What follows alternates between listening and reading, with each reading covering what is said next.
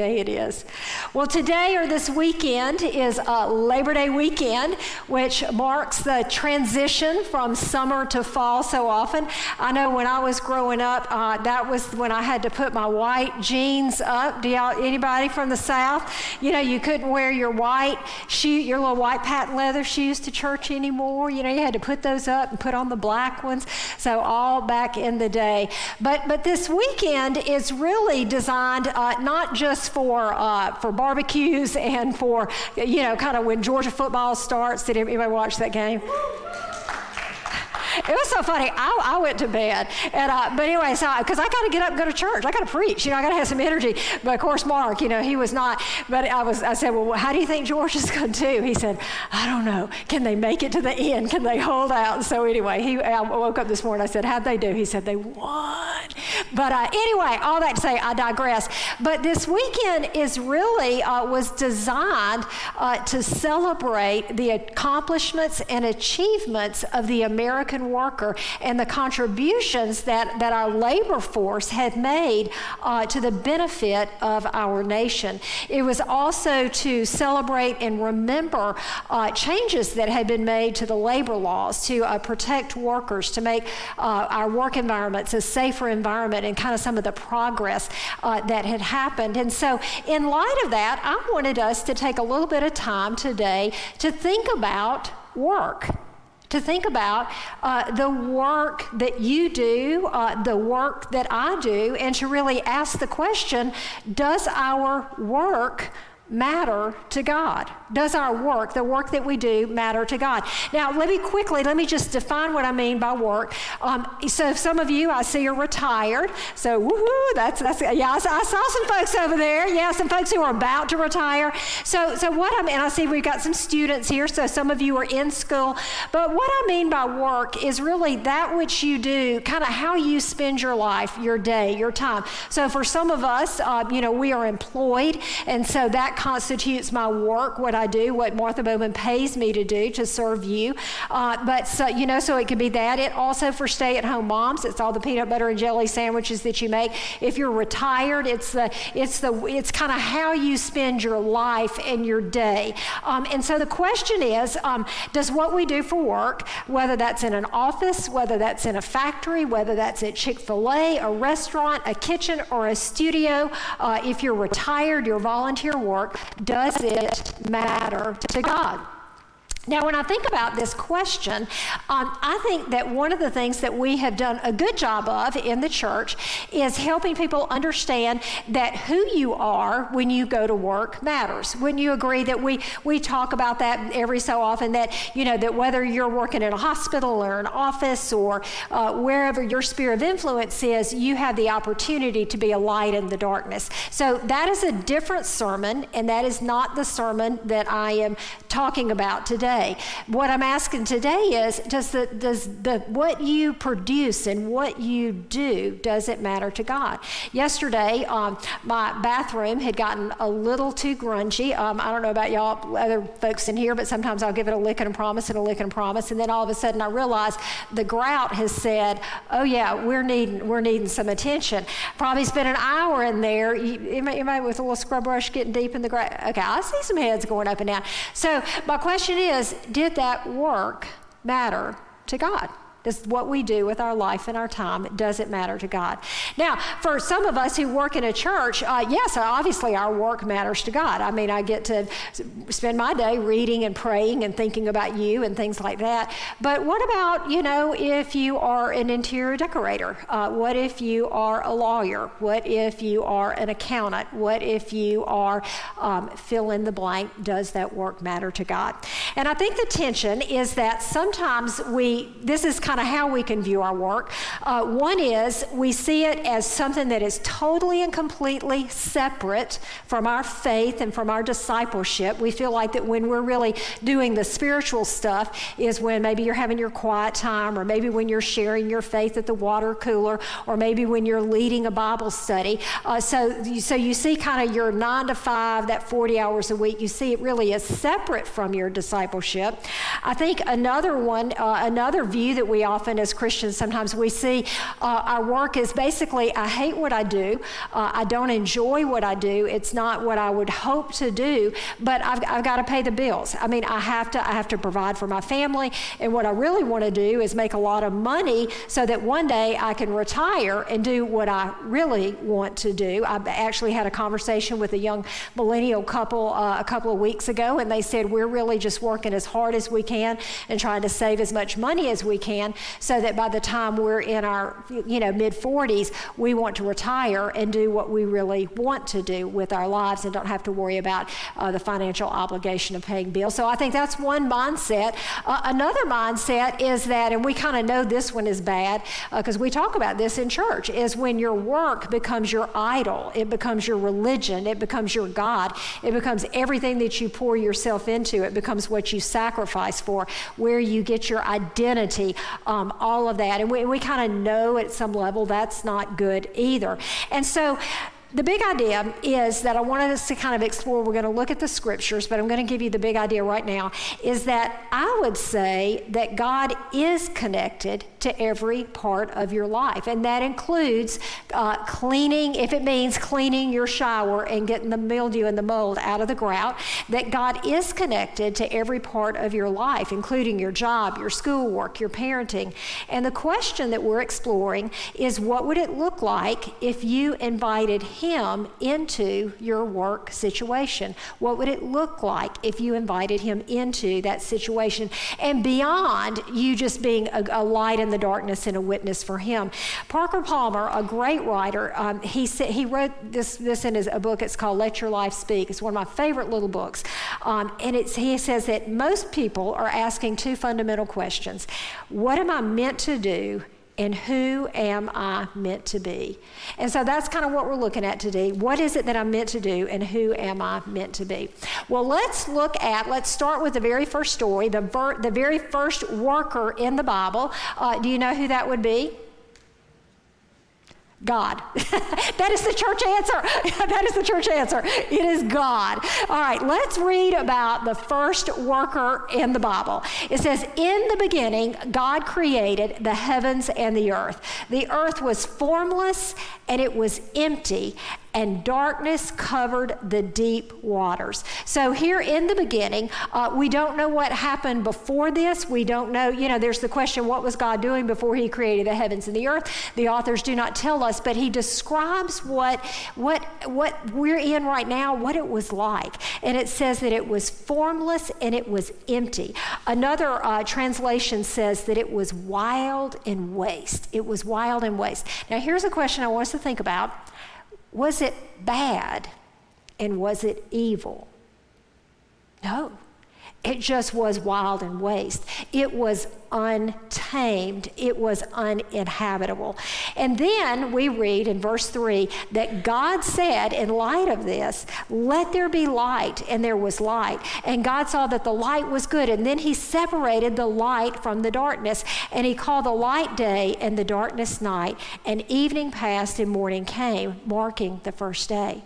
So the first thing that God does is He begins to take this wild and this waste, this formless, empty darkness, this place that is uninhabitable, this place that is untamed, and He begins to bring order. He begins to set the day and the night. He sets everything in motion for the seasons. We see Him create the sea and the land and the stars and the moon and beautiful plants and seed-bearing plants and all of the things, and He begins to bring beauty and order out of the chaos, out of the wild and the waste. Then on the sixth day, the Lord said, let us make human beings in our image, because I want them to be, I'm kind of inserting my, South Georgia commentary here. He said, the reason I want to do this is because I want them to be like us. I want them to be like us. And of course, that's the plural form there that we see in the Hebrew of God. So we believe that is the nod to the Trinity. He said, I've done all this. I've created, order and beauty out of the wild and the waste. But now I want to make humanity to be like us. And here is their purpose. I want them them to reign over the fish of the sea, the birds of the sky, the livestock, and all the wild animals on the earth, and the small animals that scurry along the ground. Now, right here, he says, this is what I have created humanity to do. I have created humanity to reign, to rule.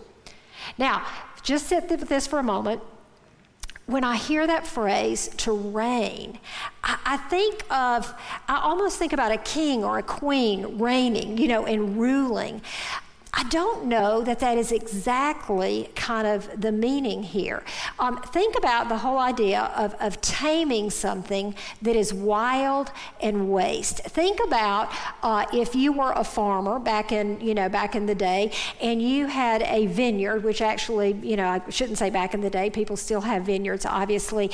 If you have a vine, a grapevine, and you just let that thing go, you just let it go, are you going to be able to produce any wine from those grapes?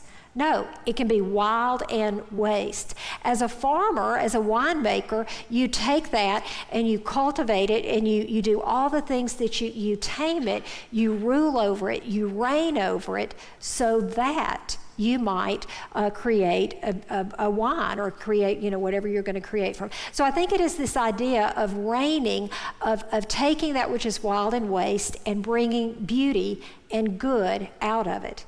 Now, on the flip side, I believe that God has put this capacity within each of us that it also can be misused. We think about ruling and reigning. We think about using our work to push back the darkness sometimes. I think of humanity. I think of us ruling and reigning over sickness. I think about all the doctors and the nurses and the medical professionals that go to school so many years so that they might, kind of push back the darkness with sickness and disease, that we build hospitals, we build orphanages, we build schools. So I think when we are using our God-given gift and wiring and talent to do good, to rule and to reign, we are bringing order out of the chaos for the benefit of others and for beauty. So I think that's the good side of it. I think the bad side of it, the negative side, we're going to get to in just a minute here. Then chapter 2, we hear it's a retelling of the Genesis story, but there's one little thing I want us to listen to. It's so he basically tells the same story twice, but he gives us a little bit more detail. He says, so the creation of the heavens and the earth and everything in them, they were completed. The seventh day, God finished his work. So he's been working for 6 days, creating, bringing order out of the chaos, beauty, ruling and reigning. And it says he rested, he blessed the seventh day.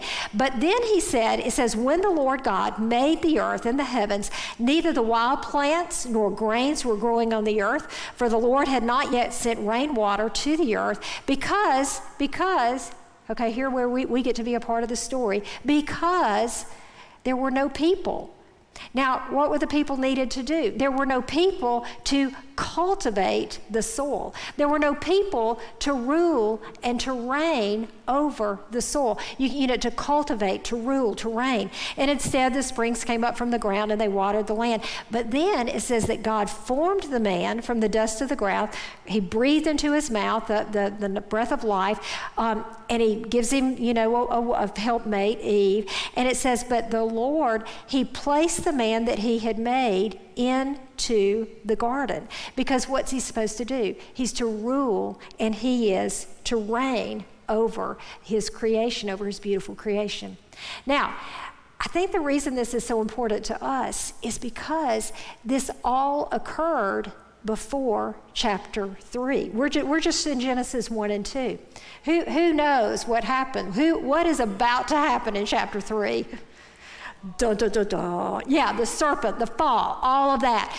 But this is before the fall. This is before the curse. This is before evil has been injected into God's good creation. Tim Mackey, who is the founder of the Bible Project and just a renowned Hebrew scholar, he comments on chapters 1 and 2 in Genesis, and this is what he says about work. I thought it was so powerful. He said, what does it mean to work? Now think about this. This is apart from what we're about to get into about the fall and how work has become corrupted and tarnished. But he says, what does it mean to work?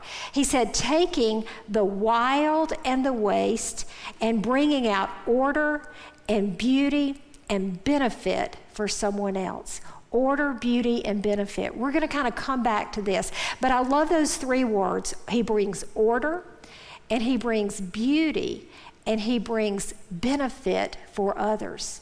When you think about using that analogy of planting a vineyard or maybe having a herd of cattle or sheep or something like that, you produce this, you rule, you reign, you cultivate, not just for yourself, but so that others might benefit from your labor, that others might benefit. You think about if you're a landscape architect, think if you're an interior decorator, if you think about an artist, you don't just create those things for yourself. You create your works of art for the benefit of others. So here before we see work corrupted, we see that its divine purpose is order and beauty and benefit.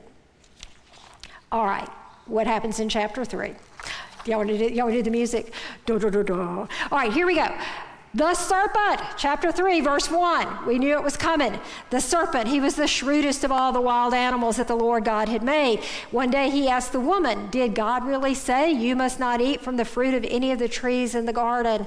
This story is well known whether you have grown up in church or not. Adam and Eve, they are tempted by Satan. They eat the apple. And then comes the curse because they've chosen to not really submit to the rule and the reign of God Almighty. But here is how that affected their work and your work and my work. Since you listened to your wife and you ate from the tree whose fruit I commanded you not to eat, the ground is cursed because of you. And all your life you will struggle to scratch a living from it. It will grow thorns and thistles for you, though you eat of its grain by the sweat of the brow until you have enough to eat, until you return to the ground from which you were made. For you were made from dust, and to dust you will return. So this is, I think, what so many of us experience. I mean, I think about, talking to someone that I know who has their PhD, and for years they struggled to find employment that was in line with what they had gone to school to do. For years, they were what we would consider to be underemployed because they had to pay bills and things like that, but they hadn't really lived into what their hope of their vocation was. We know that I think about my grandparents growing up in the Great Depression, and I remember my grandmother talking about being a dairy farmer and growing cotton and just how, they really lived kind of from season to season to season with just a bare minimal existence. I think about so much work that is done around the world that is unholy, that is ungodly, that exploits other human beings for the benefit of self, for the benefit of self. And so that is where we see sin has entered into the picture, and it has corrupted our work. But the question is, and let's think about this, what does that mean for you and for me today? Does that mean, what does it matter? Let's just eat, drink, and be merry, for tomorrow we die. Or does it mean, no, let's just work, and get all we can so that I can retire, because it's become so corrupted. This is not the Garden of Eden. Jesus enters the picture. Jesus, the living God, the Son of God, becomes human, becomes flesh, and comes and dwells among us. He is the one who has redeemed our work. Let's see what Paul says in Ephesians 2:10. He, speaking of God, creates each of us by Christ Jesus. You have been created by God. And this is what we have been created to do, to join him in the work that he does, the good work he has gotten ready for us to do, work we had better be doing. Let's think about that just for a second. Think about your work. Think about your context. Now, here I am. I work on a church staff. So if you work on a church staff, or if you work with a nonprofit, you're feeding the homeless, if you're doing anything like that, we know your work matters. We know that's part of God's mission. I'm asking about the physical therapist. I'm asking about those who are in the Chick-fil-A line. I'm asking about where it might not be clear how your work is connected to God's kingdom work, but God has sanctified what we do. It's what it means. It's a part of being human, and that Christ has invited us to join him in the work that he is doing, the good work he has gotten ready for us to do, work that we had better be doing. I think we see in this passage is that we, as kind of living in this world that is fallen, and yet we have the redemption of Christ, that there is that tension, but we are invited to invite the Lord into the work that we do, that work might be a part of what he's doing today. Think about right now, this moment where we're sitting, okay? Think about the work that had to occur that we might have this moment, when we were just literally entering into the presence of God, worshiping Jesus. Think about the individuals that painted the walls. Think about, and I was here when those walls were getting painted, just going to say. Think about the person that created, that Randy and Betsy Griffin made that beautiful cross up there. I know, who donated the materials for the lights to create the ambiance in here. The custodians that come in and sweep and mop these floors and make sure that the bathroom was clean. The person that set up the water that you could drink before you came in. The sound engineers that made sure that all the sound was mixed. And then when your speaker forgets to turn their microphone on, that Jeremy Hammock has enough knowledge to know how to switch the mute button back to, all the people that it took that the people who made the chairs that you sit in, the people who paved the roads that you use to drive here, the people who built the cars. Do you see how our work is interconnected? And here's the thing that I think we miss. The work that you do, it matters to God. It can be a part of his good creation. I love this when we think about Jesus. We think about Jesus dying on the cross. We think about Jesus and the miracles. We think about this. But the Gospels really record 3 years of his life. What was he doing from the time he was, 14, 15, 16 years old until the time he turned 30 and kind of came on the stage there? What was he doing? It says that he was some say he was a carpenter, a stonemason. Basically, he was a common laborer. He built things. He built houses, he built tables, he built, we don't really know because what he built hasn't lasted. It hasn't, we don't, there's not a museum somewhere over in the Holy Land that says this is the table that Jesus built. No, it didn't last for whatever. But think about this, that the God of all creation, the God who said, let there be light, he thought that it was worth his while to become human, build a table, build somebody a house, work with his hands, create something that's a beauty, something that was useful, to take the raw materials of stone and wood and bring order, beauty, the benefit of others. You see how God's good creation gets redeemed, our work gets redeemed in Christ.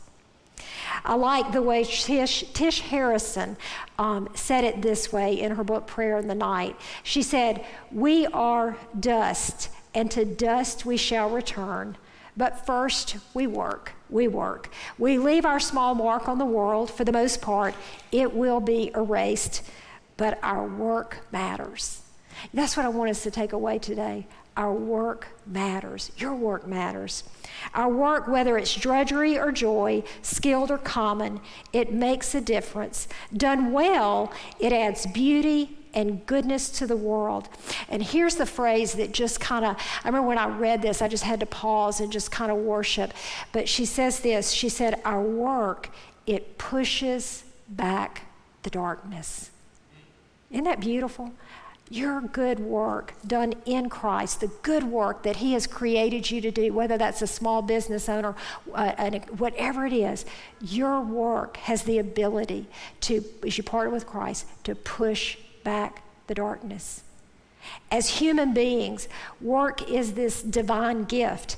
It is something that we can do to imitate the creativity and the goodness of our Creator.